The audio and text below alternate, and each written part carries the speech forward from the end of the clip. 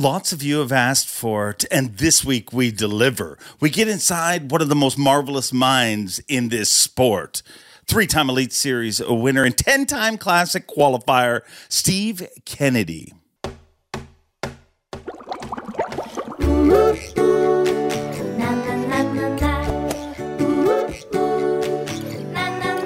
I'm Bob Cobb from the Bassmaster. Welcome to Mercer.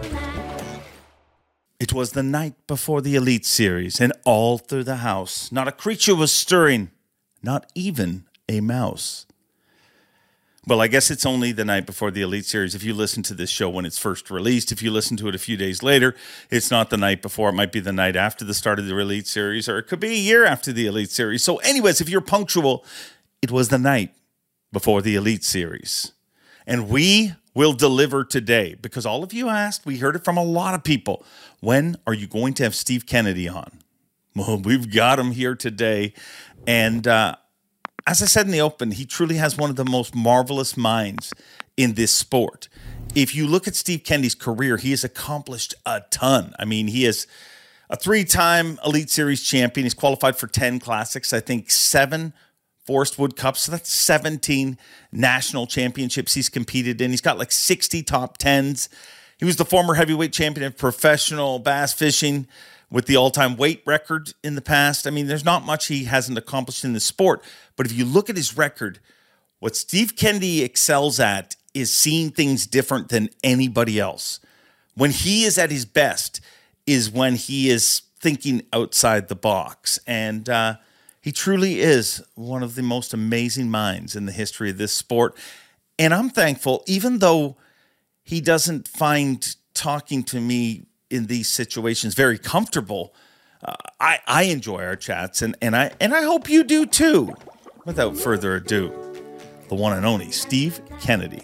Steve Kennedy, thank you very much for doing this. And you know, a man has amassed a lot of trophies when he's actually using a trophy to balance the iPad to do this interview. There you go. Yes, there's getting to be too many. I don't know what to do with all of them. So trying to limit it just to the wins at this point. So trials and tribulations of your incredible career. One part about your career, I mean, do you like this, doing this kind of thing, like the media around fishing, or is it just a necessary evil for you? It's a necessary evil. I'm getting more comfortable with it. I'm getting a lot more comfortable with it. But yes, I have an engineering degree, and it shows at times. I'm an engineer in the marketing world, and it's awkward at times. But I'm coming around. I'm sweating right now. Just relax. But I did so well on the stage. I spent a lot of time last year before the Classic. I knew what I was going to do on the water. And so, yeah, when we got in there doing our stuff, I got up there on that stage and just looked around and, just tried to get comfortable because, when I get thrown into that situation, it can go either way, dude. Yeah. Draw a blank in a hurry. And it's also a weird thing, like the way, you know what I mean? Like other sports, you go compete in the sport and maybe you do an interview in front. You don't come in front of everyone and get just like, it is a weird, I mean, it's the original American Idol. We put 2 people in the center of the stage so we can watch one win and one lose. Yes. Anyway, yes, it's different for sure. So speaking of winning and losing, Auburn basketball #1 in the nation. That is freaking awesome. First time ever for the school. So can't say I've ever seen that before. So what is it with Auburn and you? I mean, we know you went to Auburn, but I mean, to make the commitment to, you're synonymous with Auburn. I mean, you got Bill Dance with the Tennessee hat, and you're that in bass fishing for Auburn. Anyway, it's I feel like it's a hat that I earned. It's just, I had the degree. I spent a lot of time here, and back when I first started fishing, everybody's like, where's Kennedy? Who's Kennedy? They didn't know who I was. They said, just look for the Auburn hat. So I've tried to stick with that since I've moved up on. And anyway, I love it. My grandfather went to Auburn. My aunts, uncles, parents all went to Auburn. We got one cousin that went to went to Alabama. Does that cousin get invited to like the parties and stuff? Yes. But it's awkward, you know. I don't think people outside of Alabama, I've tried to explain it to people. I don't think people understand what there's no comparison. It's not the Yankees and the Sox. It's bigger than that because it's everything in Alabama. Right. We do not have any pro sports. I mean, nothing significant, some, you know, AAA stuff, but no, we don't have any pro sports. We've got Atlanta, but you know, Atlanta Braves were pretty awesome. But as far as football, they weren't very good back in my day anyway. So, but yeah, we don't have any other pro sports. So yeah, it's all about college and you know, it shows. I think it does anyway. Yeah, no, it's an incredible passion that you have to, you know, when I first got there, when I first worked for Bass, I actually made one of the worst mistakes because that was the year that the year I got hired, Auburn won the national championship in football. So I'm a Canadian kid at home and I had just met Tripp one day at JM, and this is going to be my new boss and everything. And I knew he was all about Alabama. So I watched the news and they're talking about this team from Alabama winning the national championship. And I called him up and the next morning, I'm like, you know, I'm going to brown nose my boss. So I call him up and I'm like, Tripp, congratulations, national championship. And he's like, you must be out of your mind. And I said, well, I heard the Alabama team. And then he explained the demographics to me, and I never made that. We have fun with it, but yeah, there's some true hate, dude. I'm telling you, there's some true hate around here with it, but we have a good time with it. It's fun. It's all in good fun for us. So. All right, I mean, they kill our trees, so 100-something-year-old trees. So what did they do to your tree? Come on now. You didn't know all this. At Toomer's Corner, we had 2 big live oaks that we used to roll. Are you baiting me here? What is it? No, I'm not. I'll be honest. I'll be seriously. The only rule on this podcast is tell the truth, right? And I will be honest. There's things I hear that happen, but they're so obvious to everybody else around me, like this story here, that I never stop and be like, "Oh, what's going on?" Give me the deal. After every big win, we roll Toomer's Corner, which they just won after beating Bama the other day and Kentucky the other day. But yes, we rolled the corner, and we had these 2 huge live oaks that have been there for 100, 150 years, as long as the school's been here, I guess. And yeah. So yeah, we had a Bama fan come in with some, you know, tree poison. I don't know what it's called, but yeah, he put it in and then got on the radio and told everybody that he did it, and they're all like, "I hope he's joking." But yeah, over the next couple of weeks, they turned brown and died. At this point, we still, I mean, there's 2 trees there now at this point, but yeah, they're not doing extremely well. So, but yeah, true story. It's toilet paper's okay, but when you the campus, pretty much. Yeah, that's horrible. That's horrible. It is. Anyway, that was a little much. All right, let's not go in a bad direction with this, Steve. Let's go back further. Is it true that when you were a kid, you took naps in rod locker of a bass boat? This is the truth. Yeah. So as a young kid, Dad was into tournament fishing big time. He worked 4 days a week, off 3. And, you know, Mom worked at the hospital, so she was working weekends at times and that. So yes, when Dad went to the lake, we went to the lake. And yeah, especially if it was going to rain or something big, he'd clear out the rod locker and we'd crawl in there and take naps. And we used to fight. I mean, when it rained, we used to fight over who was going to get under the console instead of getting in the locker. Back then. So yeah, we'd fight over who was going to get under the console and stay out of the rain. And usually when we woke up, I mean, you're talking about 11 or 12 o'clock, wake up, and that's usually when we catch the biggest fish of the day too. So it's kind of how that always worked out. But I could just see a young Steve Kennedy, the locker opening and stretching. Oh, there's a lot of guys around that still have seen that scenario happen. So that's where those stories come from. One of the things I consider myself lucky enough to see is a lot of people will tune in and they see you on TV as an angler. But much further than that, dude, you're an incredible family man. Like you really, like when I watch you, I'm like, man, I need to go home to I'm a bad dad. Like I started, but it's amazing to watch how your kids, I mean, I look at the Elite Series and I look at some people and I'm like, that dude's here just to win everything. And that dude's here for this. I feel like you're here to win, but you're also here just for the experience. Is that wrong or right? We love the travel. So yes, I like spending time with my wife. I like spending time with my kids. I love the travel, all the places we get to go. I love to, side trip fishing, go trout fishing, go saltwater fishing, we meet all kinds of people and get to do all kinds of stuff all over the country. So that is what I enjoy the most about it. And yes, I have to pay the bills. I got to catch bass. We can go another side. I have to catch limits to stay in this deal, so it's hard for me to put down the big baits. I like catching big fish. So I get sidetracked sometimes. Those big baits, you've won a lot of money on them, but they've also bit you. Do you think meeting that big bait and that addiction to big baits has been positive or negative in your life, or does it all depend on the tournament? Anyway, I enjoy doing it, so it's a positive. How about that? But from a point standpoint, I think it's hurt me over the years. I think it's cost me Angler of the Year more than once, and it probably will going forward too. So, but I enjoy doing it. That bite, it's like a big jig thump, watching it all go down. It's visual. It's so much fun to me. So.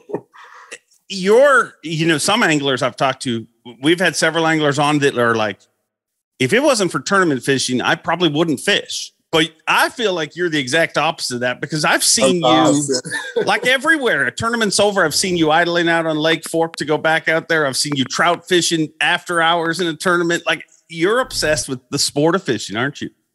Yes. I've got my bass boats. I got my aluminum boats for running up the river. I got saltwater boats, and it's managing time and money. It's not cheap to go fishing, dude. So we have to manage, what we can do when we can do it. But yes, that's what I'm all about. Going fishing. I love the challenge of it, and it's just, anyway, it's what I've always done. I love it. Absolutely love it.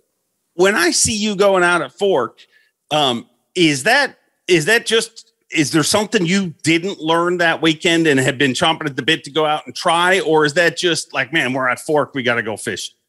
It's a little of both. Yeah. A little of both. I'm not sure what you're talking about. Did I go back out after the event? Is that what Yeah. It was a couple of years ago. I remember the boats were coming in and you were idling out.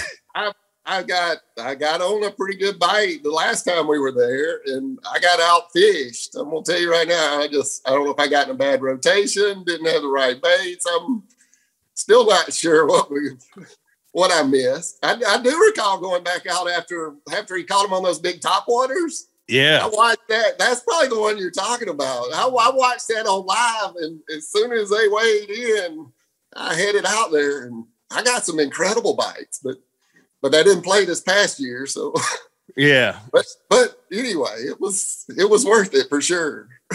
Unbelievable. Do you feel you think like other anglers, or do you think much different than other anglers? At this point, it's got to be different. But I don't know what other people think. I don't know what they see. I don't know. But it's pretty obvious. I see things differently than a lot of people. So probably do. Who knows? We're all different. So that's. Yeah, no, we are. And I think that when people become truly happy and truly successful, it's when they succumb or accept who they are and stop trying to be somebody else. Like, you see people trying to, dude, you're unapologetically yourself from the first day I've ever met you. You've always been that Steve Kendi. The Steve Kendi you talk to here is no different than I talk to behind the stage. A lot less nervous though behind the stage, but that's totally understandable. It's there's dozens of people watching this, Steve. It's very nerve wracking. I'm sure. A whole dozen. Yeah, there you go. That makes me feel so much better. People refer to you as one of the greatest natural anglers. Talent wise, like that. He can figure out fish. He's an incredible natural angler. Who do you put in that group? Who do you watch and you're like, the guy I probably learned the most from this past, Mr. Aaron Anyway, he's amazing, no doubt. Clun's there. Clun is one of those guys. I'm with everybody. He's one of the few guys I talk to these days out on tour. So yeah, Clun's one of them. I mean, there's a few more. My dad, I mean, that's all he does. He's tries to stick to the club stuff, but yeah, he probably goes fishing more than I do, and has for his whole life. So, could you ever see yourself fishing at Rick Clun's age? I've considered it. Yeah. I don't it's know. Your life, though. Yeah. I feel like, talking about that, I feel like I got 5, maybe 10 good years of where I got a reasonable chance of winning the Classic or winning the Angler of the Year. But yeah, I hope I'm still doing it at that age, honestly. So, yeah. Hope so. I think Clun's like you.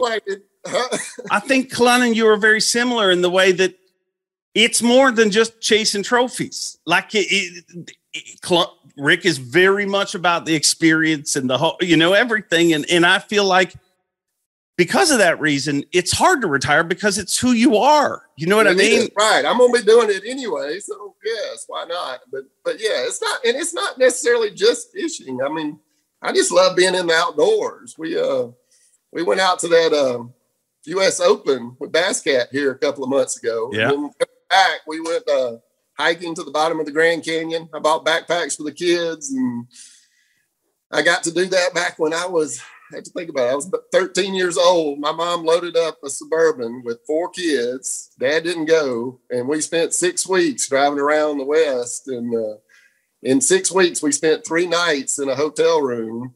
The rest of the time, we were camping. And so, yeah, my daughter I think she was 12 at the time. But, yeah, 12 or 13. But, yeah, I had to take them down there, giving them that experience. And it was cool, dude. Very cool.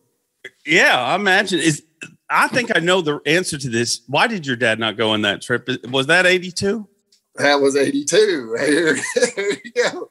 So he was actually supposed, he didn't, Mom, just took off work, but Dad was, only had 2 weeks of vacation time, I guess, back then. So yes, he was supposed to fly out to Yellowstone and then drive back with us. And he qualified for the Classic that year and needed the vacation time. And so he didn't make it. So yeah, it was just Mom and 4 kids. And anyway, it was a fun trip. It made an impact on my life for sure. And you can clearly see that because, I mean, I think in some ways you watch somebody in the way they are as a dad and a parent. And you can see that you had a fun youth. You know what I mean? Like you had adventures and, like that. And that's what you want to duplicate for your kids. Tell me what it was like to be a kid and have your dad in the Bassmaster Classic. I mean, we all take it for granted, all these kids like your kids that grow up around it, but it is got to be that's the Classic, and that's my dad. That's pretty cool. I do recall 82 was the first year they didn't put him on a plane and go fly somewhere.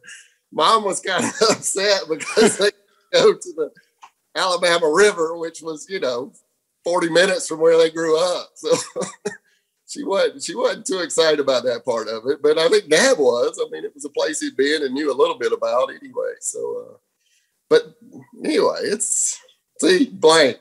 Totally blank. What were we talking about? Yeah, we're talking about your dad at the Bassmaster Classic. Dad at the Classic, me being there. Yes, it made an impression. I wanted to get to the Classic. I want to win the Classic. More than anything in the world, I want to win the Classic. More than Angler of the Year. I feel like Angler of the Year is a bigger accomplishment, but I want to win the Classic. And you've been close. I want to win. I've been so close. I've had the opportunities. There's no question. I've had multiple opportunities to win and choked. That's the only way to put it. I choked on that last one. So how do you say you choked? We had the weather that kept me from going out and fishing the pattern I did the day before that had me leading. But then I went out. I felt like I had 2 winning patterns, and I got out there on those big fish. And anyway, I hooked that 8+. I don't know how big that fish was, but I let him jump in the boat. I let him flip over. I had a moment of there. Which way do I pull? I haven't watched the video. I won't watch that video because I need to, but I can't do it. But yeah, I had a whole moment of, this is not good, and lost that fish. I would have still been leading. Had I been leading, I would have gone and swam my jig in the morning and caught me 12 or 13 pounds. And anyway, but that's the deal with big fish. Big fish make a huge difference in our events, and you got to put them in the boat. If you don't, anyway. Just listening to you talk about that fish, to me, explains a lot about you. Like in the way that, like, I'll talk to other people and they'll be like, I lost a big fish. But you, every time we've ever had a conversation about losing a fish or even catching a fish, it's very detail oriented. You know, the fish swam this way and it jumped. When you're fighting a fish, are you thinking about all of those things? Because I feel like even when I'm talking to you, you're calculating, you know, even having a conversation. Yeah. Anyway, you don't let him jump. That's the first rule. But, you know, I mean, just thinking about it, I'll never forget that fish. But yes, he was down, you know, I'm not sure he was in the tree. I think he actually bit me outside of a tree. But I put as much pressure as I could possibly put on him to get him away from the tree. And then when you get him to the boat, you got to keep him from jumping. And I didn't make that transition. I didn't do what I needed to do. So yes, anytime you mess up like that, you're going to analyze everything you did. I mean, it's just, and that one sticks out probably more than any. And I mean, it was a cool deal. We actually went and pre-fished, you know, months before when we could still get there. And I caught my personal best. I caught a 10-10 on my scale, I think is what he weighed, but probably 11 pounder. Doing that. And anyway, the opportunities were there. Another thing that got a lot of people talking was last year, Pickwick Dam. You're up there. When you're in that situation, and I had, you know, I was lucky enough, me and Davey were hosting at that time. And, you know, then this shot goes to Steve Kendi up in the whitewater. And I mean, people went crazy when they saw that. But so do you feel like you're taking a risk when you're up there, or you just have so much experience doing that the risk is for those that haven't tried it? Like, you know, I'm not sweating doing that like I am doing this. Let's put it that way. So I grew up in Fort Valley, Georgia. We were 5 minutes from the Flint River. We've run that river with, I mean, inches of water, get a running start to jump logs. Just, I mean, that was our Sunday afternoon kind of thing. But again, I'm in an aluminum boat kind of deal. So, you know, I'm more concerned about damaging my boat. And because, you know, if you make 10,000, but it cost you 10,000, well, it wasn't worth it. You know what I mean? So yeah, I'm more worried about damaging the boat than I am going in the water. I mean, for fun, we go canoeing or kayaking and you go swimming in that, maybe not that big, but similar stuff. And just, I mean, it was an easy float out. It was nothing. There was nothing there that I was concerned about.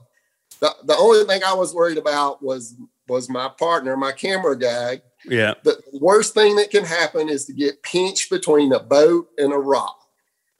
That's the only concern. So it's the same thing with a canoe. When I was a kid, we did I floated the Nantahala River with my mom, and the last little bit has got a couple of big falls right there. And my mom got caught between the canoe and the rock. And she had made us wear helmets at the time, which I thought was kind of ridiculous 40 years ago. Yeah.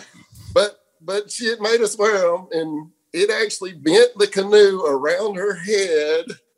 And there's people there with ropes, you know, throwing ropes. I mean, there's a huge crowd because you're right there at the takeout and everything. And I'm sitting there looking at them saying, "Where's Mom?" And they're all got shrugging their shoulders. They're like, "We don't know." And I'm like freaking out by that point. But all you just need to do if you fall out of a boat there, the first thing is to get out to the end of the boat, get on the upstream side of it, or stay at the ends. You don't want to get pinned underneath it either. But that was my biggest concern. We had on life vests. I think I had one guy wore 2 life vests. But anyway, we go in the water like that and that type of stuff a lot, just canoeing the rivers around here. the other thing, we're right along what's called the fall line. So south here is, flat coastal plain type stuff. And it transitions up into the tail end of the Appalachians. And so, that's what we do for fun. I just don't want to hurt the boat.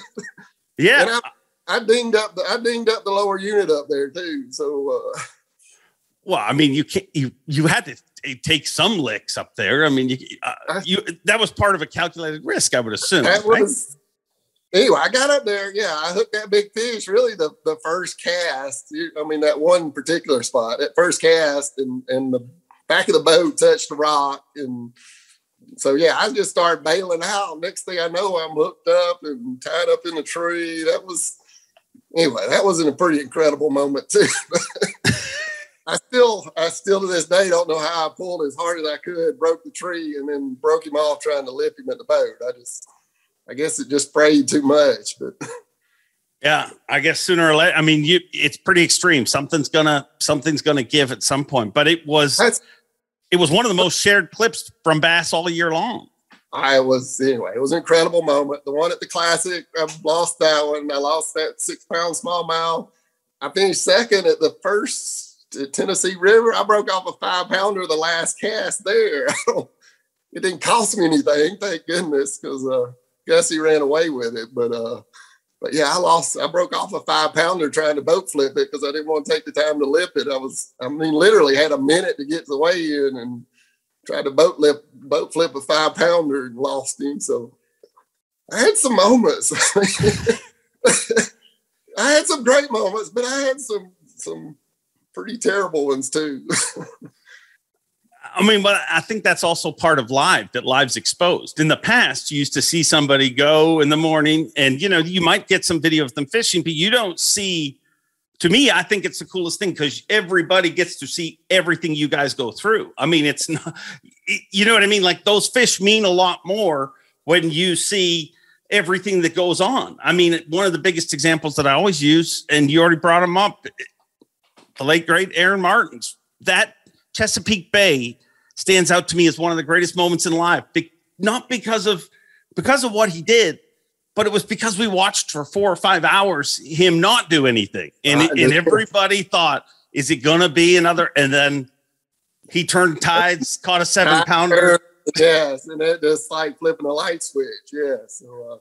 Yes. Anyway, I love the live. It's incredible how much time we've been getting here lately, and you get to share these moments. I mean, people actually get to see them, and you can. It's not just me telling a story. That's. Is there anything you don't like about live? I don't have. I mean, I'm comfortable with the guy filming me while I'm fishing. I have no issues with that whatsoever. It's when you start picking my brain. So it's me that's intimidating. But when I'm doing what I do, I have no issues with it whatsoever. He might get in the way every once in a while, but that's rare. So we just throw elbows. What is this time of year for you? Because somebody like you when I watch you, I find you very meticulous with everything. I feel you think through a lot, all of that stuff up there. There's a bunch of guys in the Elite Series that would run right up to that dam and do exactly what you did, but have no idea what to do if they fell in the water or think it through. But for you seem to think through. So is this time of year getting ready for the season? Is that a relaxing thing, a stressful thing? What is it for you? It's a lot of things. And this is the longest off season we've ever had. And I mean, with COVID, I mean, we've had more time at the house than normal. Let's put it that way. So, yes, I go over scenarios. I'm trying to learn new techniques, new baits, I spend a lot of time on the internet. I mean, the big baits we were talking about earlier, I've spent a lot of time trying to learn that stuff.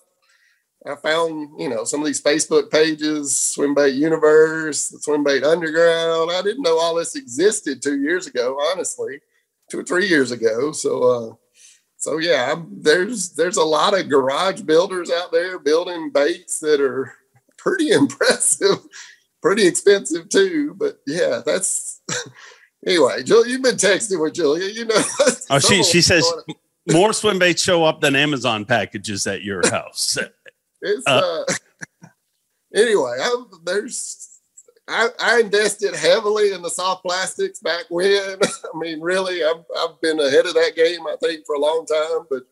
But I was missing out on the glides. I mean, I've learned a lot here the last couple of months, and then I try to go play with them, and I caught some pretty big fish playing with them. So, but does that translate to tournament time when you're fishing behind somebody? Could I just caught that fish on a spinnerbait or jig? My typical stuff. But I don't know, but I got some cool stuff to play with. If you had to pick one characteristic that makes you good at the sport of professional fishing, what characteristic would it be? See, sweat. There's no wrong answer. I don't know. I guess I process things differently. I don't know. I process. I don't know. I don't know what sets me apart. But I mean, as far as what I'm trying to do, I've got a lot of experience with a lot of different types of fish. I try to approach things as match the hatch, or occasionally you want something off the wall, but yeah, try to figure out what the fish are feeding on and try to imitate that to the best of my ability, and things will happen. Doesn't matter. It doesn't. Everybody gets hung up on locations. Tournaments are one typically on spots. I mean, you find the right school of fish, you're going to win. But when it comes to fishing for points, and if you watch that blast off, there's boats go left, go right. I mean, there's a few places they'll collect 10, 15, sometimes 50 boats, but guys scatter out. To me, it doesn't matter which way you go, where you stop the boat. If you fish the conditions that are in front of you, you're going to be okay. Is that the biggest mistake that people make in tournament fishing, that they don't fish the conditions, they fish the conditions that they prepared for or thought was going to be? I'm guilty of that probably as much as anyone, but some of my worst tournaments are the ones I had the best practice on, and some of my best tournaments are the ones that I didn't even practice for or only had a day on the water, just fishing by the seat of my pants. But the flip side of that, I've had them go the opposite way too. So I would prefer to have the time on the water and fish free during the event, and that's extremely hard to do, dude. Extremely. For all of us, I think. Yeah. What goes through your mind through a day of competition? Like, how focused are you on are you thinking about your next move, or are you totally into this cast that I'm focusing on that? Or are you all over the place thinking about your next spot? All over the place. It costs me fish too, but I'm all over the place trying to pay attention to what's going on around you. With all the electronics we have now, it's, we've got even more information. So, I'm torn between the instincts, the rig clun, pay attention to what's going on around you, a shad flicking over there, or do I look at the electronics, or do I watch my line? I love the active target stuff. Absolutely love. It's incredible to see fish in real time chasing your bait up, but I also know I need to be watching my line for when that bite happens. And that one right there is like, I'm torn where to be paying attention. And we have more information now than we ever have. So what do you think the long-term, everybody's got a different opinion, good, bad, or indifferent, but what do you think how do you think fish will adjust to forward-facing sonar as we move ahead? Or do you think they won't adjust at all to it? I mean, yes, to some degree. I mean, they always have, but we're not going to catch them all. I see guys that goes back. We were talking about a little bit, the A-rig. Everybody's acting like you're going to catch all the fish. And no, you're not. You're not even coming close. My first job out of college, I went to work for the Georgia DNR. Mm-hmm. My deal was drawing up boat ramps, getting permits for boat ramps. But I got to go out in the boat, in the shock boat, and then, I would go fishing beforehand. I would go shock, and then I would go after. And like a tree I would catch 1 or 2 fish out of. There's like 15 in there, dude. I mean, it was so eye-opening. And, doing all that, I actually set up the spreadsheets they use to do their conditions. So size and weight and percentages. That was early 90s, I guess. Computer PCs had only been out since the 80s. So yeah, none of the biologists knew anything about that stuff. So I actually set up their spreadsheets to sort all the fish into sizes. And I mean, and I've seen the numbers, and the fish are there. Yeah. They're there. It's just, how do you catch them? And how do you catch them better than everybody else? So yes, I mean, as everybody goes offshore, it gets easier to catch them near shore. I actually struggle. I mean, I don't know if we can talk about this or not, but when everybody left and we got some new anglers in on bass and everything, I had one of my worst years ever, and everybody seemed to think I'm just going to dominate these guys. Well, it wasn't the fish as much as learning the anglers I'm competing against. Back, everybody had their little niche. You knew where air was going to be. You knew where time was going to be. You know what I mean? Yeah. So a lot of these younger guys are doing it the same way I am, and I'm having to find my own niche again. Did you feel more pressure that season? Because, I mean, you're not the only one. There were several people, that everybody pointed out and said, no, they're going to win Angler of the Year. They're going to dominate because, I mean, the guys that came over were not going to catch a fish at that time, if you remember. Evidently, that turned out wrong. But did you feel more pressure going into that season? Like, man, I got to live up to this hype, or no, Bass. No, I did not. Honestly, it was more about helping Bass survive than it was. There were a lot of questions in, but no, I didn't. Bass kind of took the pressure off and said, we're not gonna drop anybody next year, kind of thing. So I kind of went for it a little more, and it probably cost me again, but I learned a lesson. I feel like you like to go for it more. Like if you could just go for it in every tournament, that would make you happy. That's what I would do. Yes, you won't be able to qualify. You won't requalify. I mean, especially with us cutting the fields back, this thing's to get tight. Yeah, very tight. It's going to get. We lost Snowden, who's been with us since the beginning. So then we're probably going to lose a few more next year. Just the names have been around for quite a while. So yeah, it's getting competitive. There's no question. It's going to be competitive. Yeah, I mean, but recently someone told me that the Elite Series is almost impossible to qualify, but almost unimpossible. But it's almost impossible not to be removed. And I'm like, you are very mistaken, because if you look 13 names, just look at the list right now. Remove all the rookies because they're not part of it. They get 2 years, and count the 13 names that are going to go. And it's a tough deal. We're going to have a discussion about the 2-year rookies with a shorter field, though. I'm kind of worried about that, man. We're going to have 26 first or second year rookies plus some holdovers from the prior year. So you're talking about 30 new guys every 2 or 3 years. That's a third of our field. So, and anyway, it's going to make it interesting. You're going to have to catch them to stay in it at this point. I believe it. Yeah, no, it's nothing about the Elite Series is easy. That I can. Yeah. There were a couple of years there where nobody was getting bumped, and if you had the money to pay up, you were in. But that's not the case. There's a lot of guys sweating it.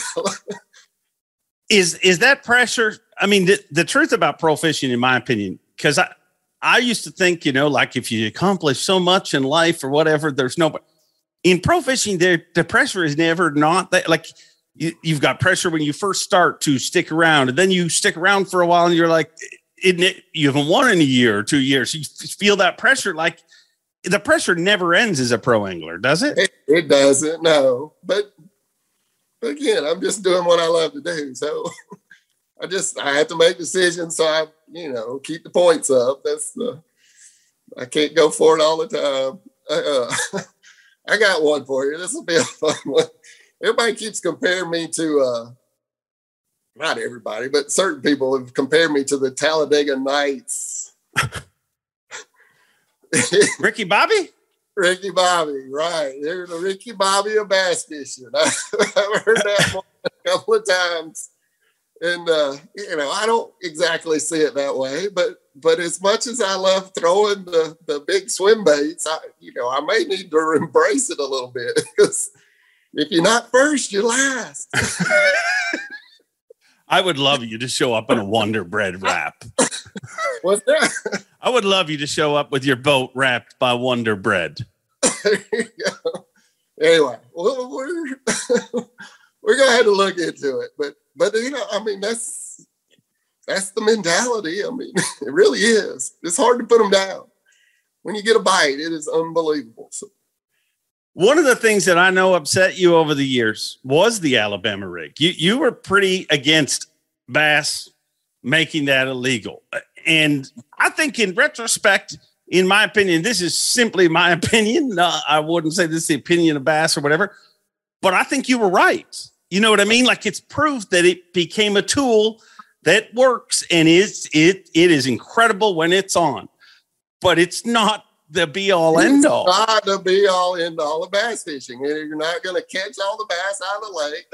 Even at Gunnersville, where it was so big, they're conditioned to it, and they key on single baits. And no, it was that good. Just like a lot of other baits, chatterbait comes to mind.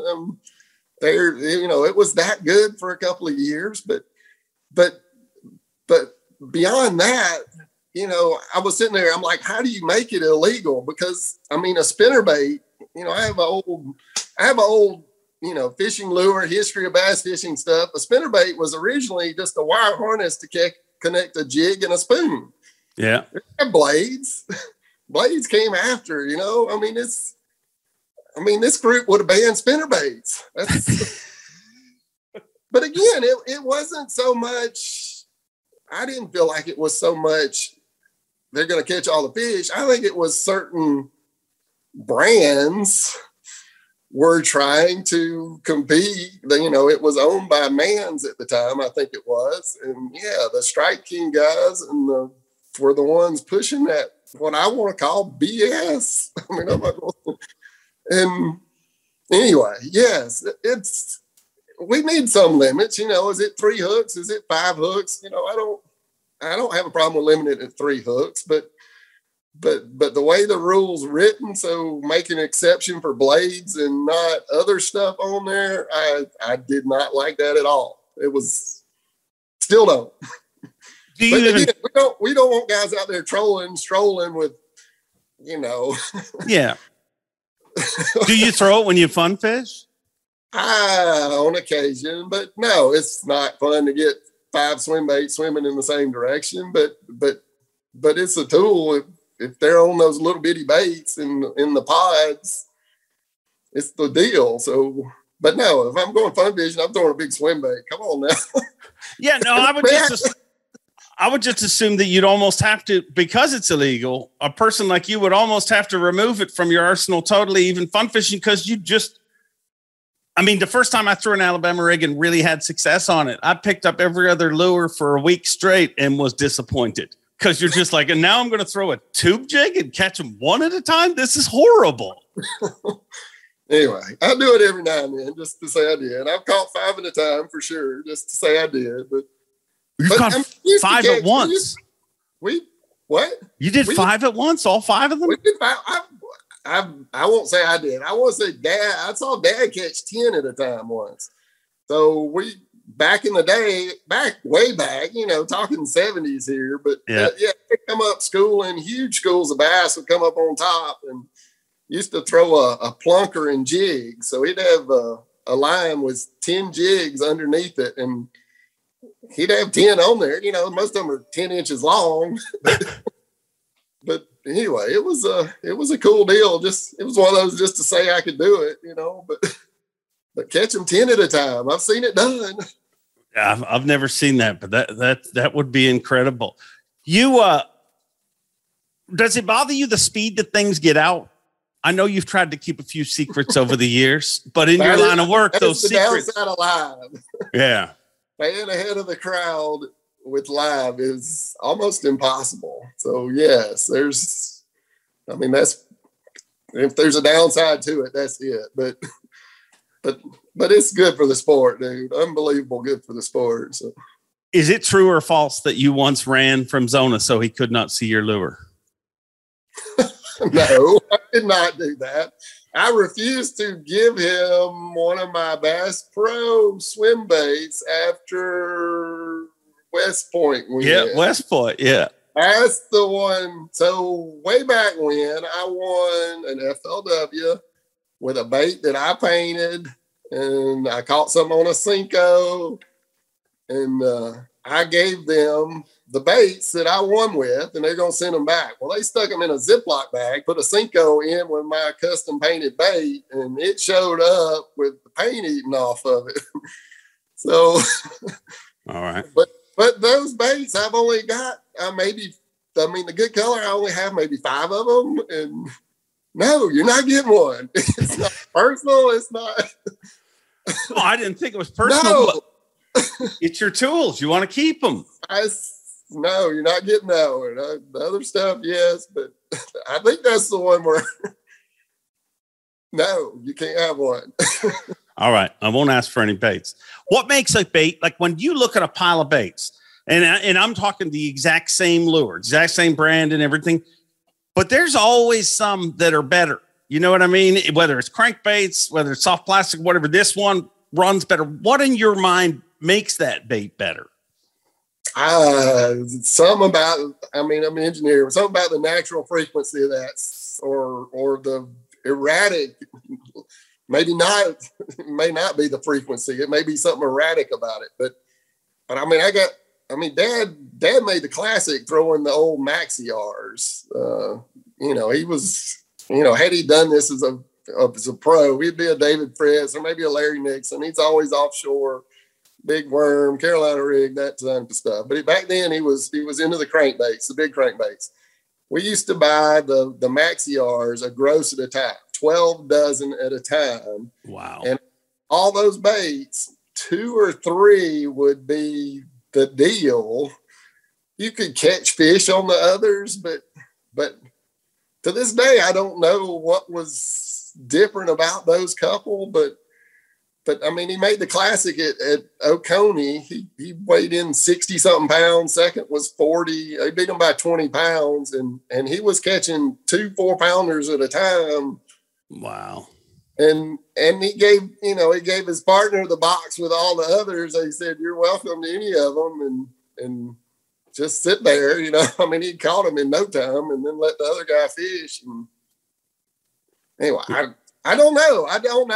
We always talk about the square bills hunting. That's something a little to trigger them. And with any bait, you can make it, something erratic is a big part of it.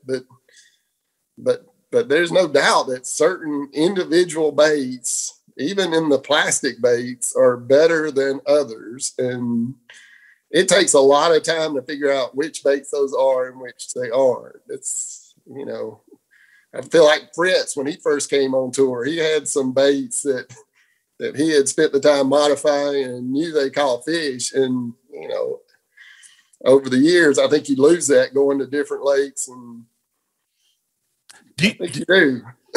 Did it ever frustrate you watching Fritz win all those tournaments back in the day? And he would walk all the way around the boat and hand over hand. And every time he'd come back to that light post, he'd circle the boat 3 times and he'd get back to that light post and he'd go hand over hand. And I would always watch and scream at the TV and be like, "Take out the light. It's the middle of the day." Did that ever dawn on you? I didn't remember that, but I have taken him around the boat 2 or 3 times, Fritz style. I used to say he was my hero with that big crankbait, dude, because we spent a lot of time out there doing it. Honestly, one of the things that got me here, he's probably the only seminar that I ever went to that I came away was something that really helped me. And it was in Perry, Georgia. We sat down in a classroom type setting, and he's like, what do y'all want to talk about? Because he didn't have a presentation. He didn't have we just got to pick his brain. And I remember somebody asked him what his favorite color was, and I'm not going to mention, but I'm like, really? I don't even have one that. And anyway, I ended up custom painting some baits that I liked in that color, and it's helped. And you're not gonna tell us. I'm not gonna share that here. No, wow. You may know. I don't know. What do you think about if I had to tell you? Here's one. What do you think the single greatest bass lure ever invented? It doesn't have to be brand, but style of lure. If you had to pick one lure and you said that's the greatest in bass fishing history? I don't know. I don't have one like that. I can't. But see, that's why I asked you that, because I think that you could never answer that because it's the single greatest for that moment. That's a good way to put it. Yes, there's so many, but I don't know. If you go way back, the one I probably caught the most fish on, I don't get to do it on tour much, was the old Snagless Sally. Yeah. It was, that's about the only spinnerbait Dad ever throws still. And it kind of got replaced by the chatterbait, but for a long time it was a go-to for me. Yeah. No, I remember watching you on FLW with that. I mean, you were the aluminum boat guy for a while. Like, that's how I got to know Steve Kendi initially. You know what I mean? This guy is whooping everybody's butt in an aluminum boat. Do you miss those days in a way? There's another rule I'm not a big fan of. Yeah, we have to fish out of a single boat all year. So, yes, I miss a lot of that. I mean, I still own the original tracker out there, and I got another aluminum out here that I run in the rivers. But yeah, like I said, I grew up 5 minutes from the Flint River catching those shoal bass, and then yeah. I ended up winning 4 BFLs out of aluminum, and I fished my first full season of FLW out of that boat. Not necessarily because I had to, but because I wanted to. So if it was, I learned a few lessons. I mean, it's hard to compete on these big bodies of water. It's hard with the limitation. So yeah. So if it was unlimited and you had an unlimited budget, how many boats would you like to go into a tour season with? Into a tour, I'd probably get away with 2, but probably 3. I mean, a big water, a super fast Mayura. I mean, it's 80-mile-an-hour boat and relatively small. I guess that's probably be my bread and butter. But yeah, I'd like to have an aluminum boat with enough range to, and I say aluminum with a tunnel and possibly a jet and 2 foots and. And then a big water, an Erie boat kind of deal, or Ontario, wherever we're going. But, so to play 22 foot long or bigger. So to play devil's advocate, would that not put a new person to the sport at a disadvantage? Yes, potentially, but you're not worried about that. I'm not worried about. If we're worried about pricing people out, we need to talk about the cost of boats. Well, yeah, that's true. I mean, now, one boat costs what 3 cost 10 years ago. What cracked me up in that whole deal was the guys that are being given boats complaining about me showing up in a boat that I paid $3 or $4 grand for. It's. But anyway, I think I could do it. I'd be comfortable with 2. 2. All right. Well, Steve, I hate that I've made you uncomfortable today, but I love that you've become uncomfortable here, because that is when you're telling the truth. When you start to sweat, it's when I ask you a question that makes you think. I figured you out. Or am I wrong? Still sweating, but I'm enjoying this. Oh, okay. It may bite me somewhere. Somebody. Why? Why would it bite you? Somebody have a different opinion than mine, so we'll hear about it. We always hear about it, dude. Somebody. You do hear about it. you hear more about it today than ever because everyone's got a voice and Right. but the thing that I love about you is you're always honest. And even if I've ever asked you a question you don't want to answer, like the color question earlier, you said, I'm not telling you. And I think that's how everybody needs to be real. I got a thought on that one too. I have an engineering degree. Uh-huh. So, as an engineer, if you misrepresent what you know and fake it, people die. Yeah.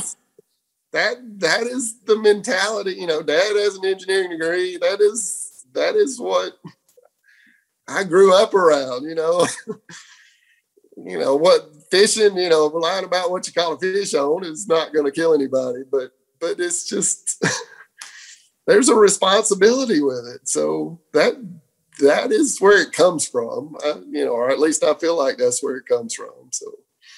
And I think it's just you. I mean, one thing I love about you is you're always unapologetically you. You know what I mean? Like you are you, but I think that's why your family is the family that you know what I mean? Like every family, goes through different things, but like every time I see your family, I'm like that family has a great bond. You know what I mean? Like it stands out to me, but I think that only happens when you're yourself, and you are always yourself. Yeah, very happy with my family. Extremely.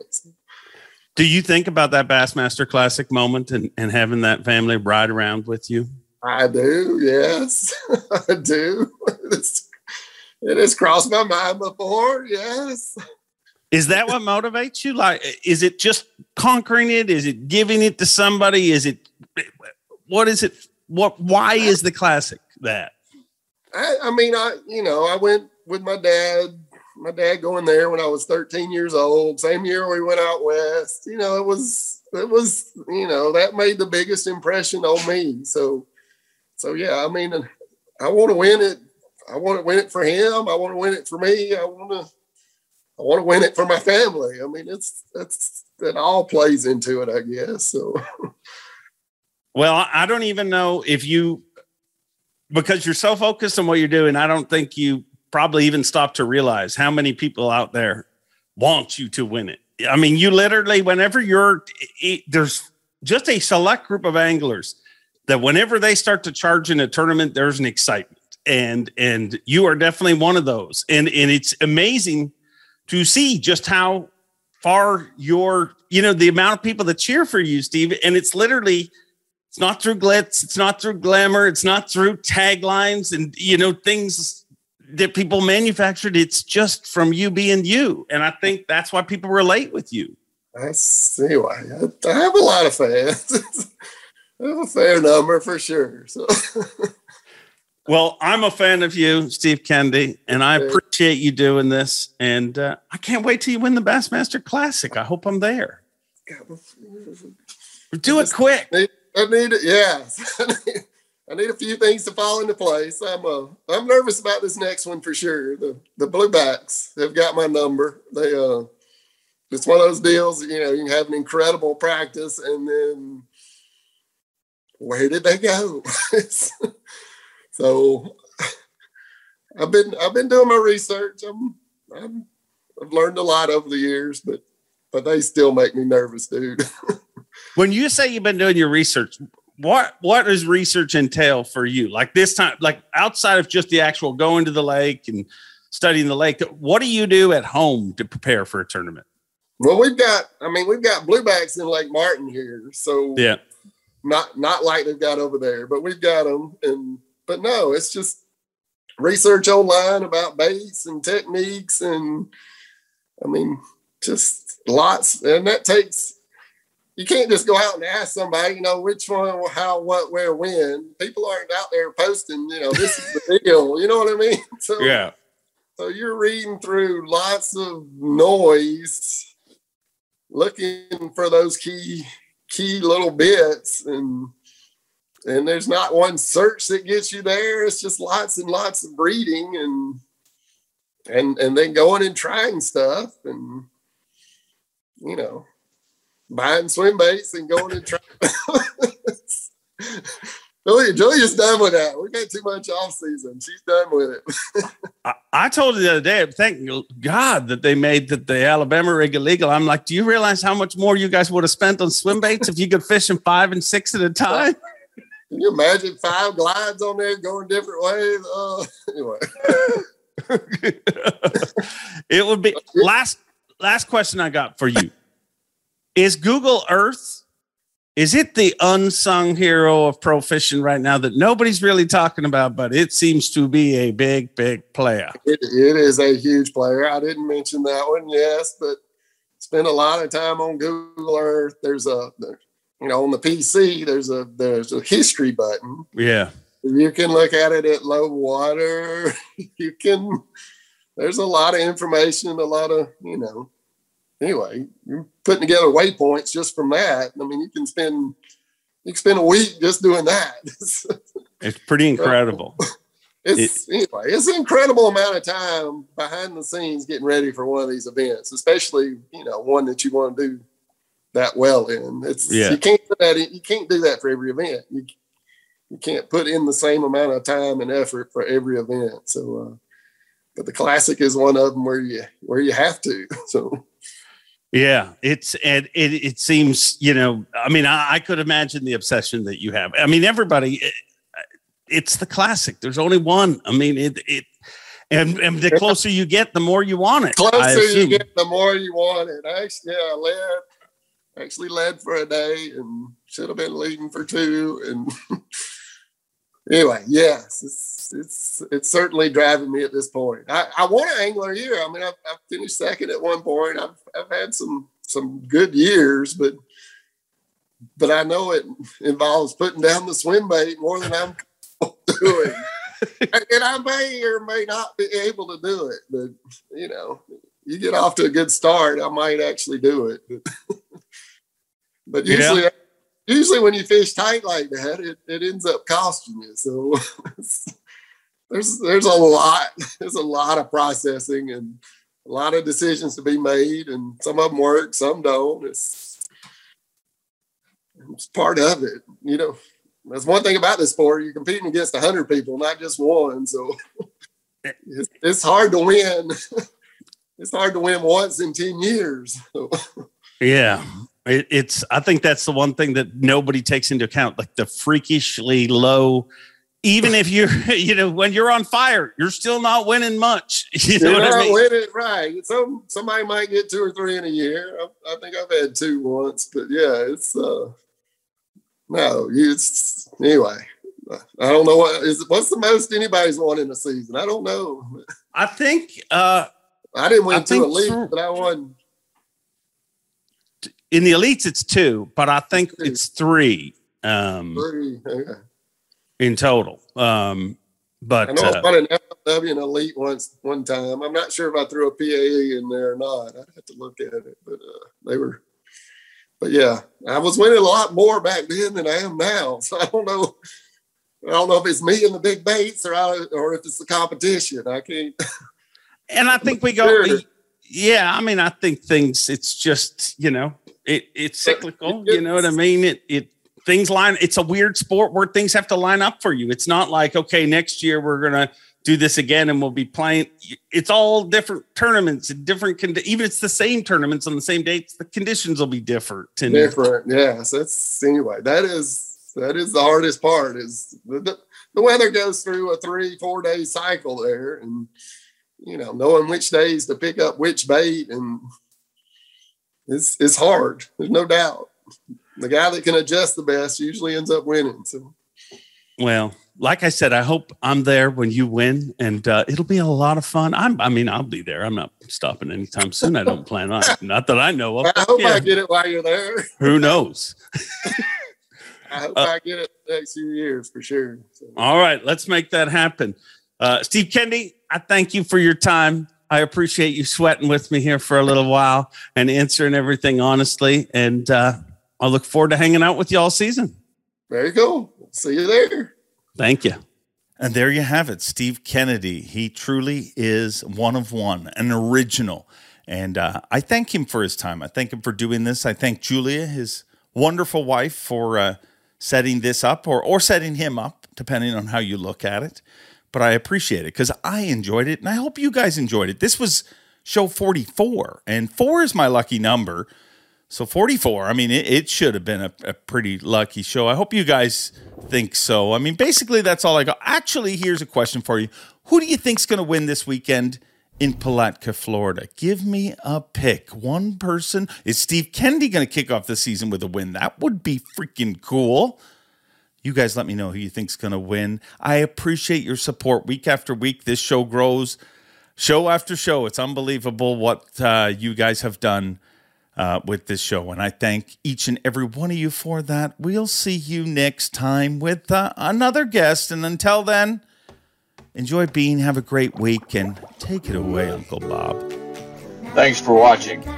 Please like, comment, and subscribe, because Bob Cobb of the Bassmaster told you to. You hear?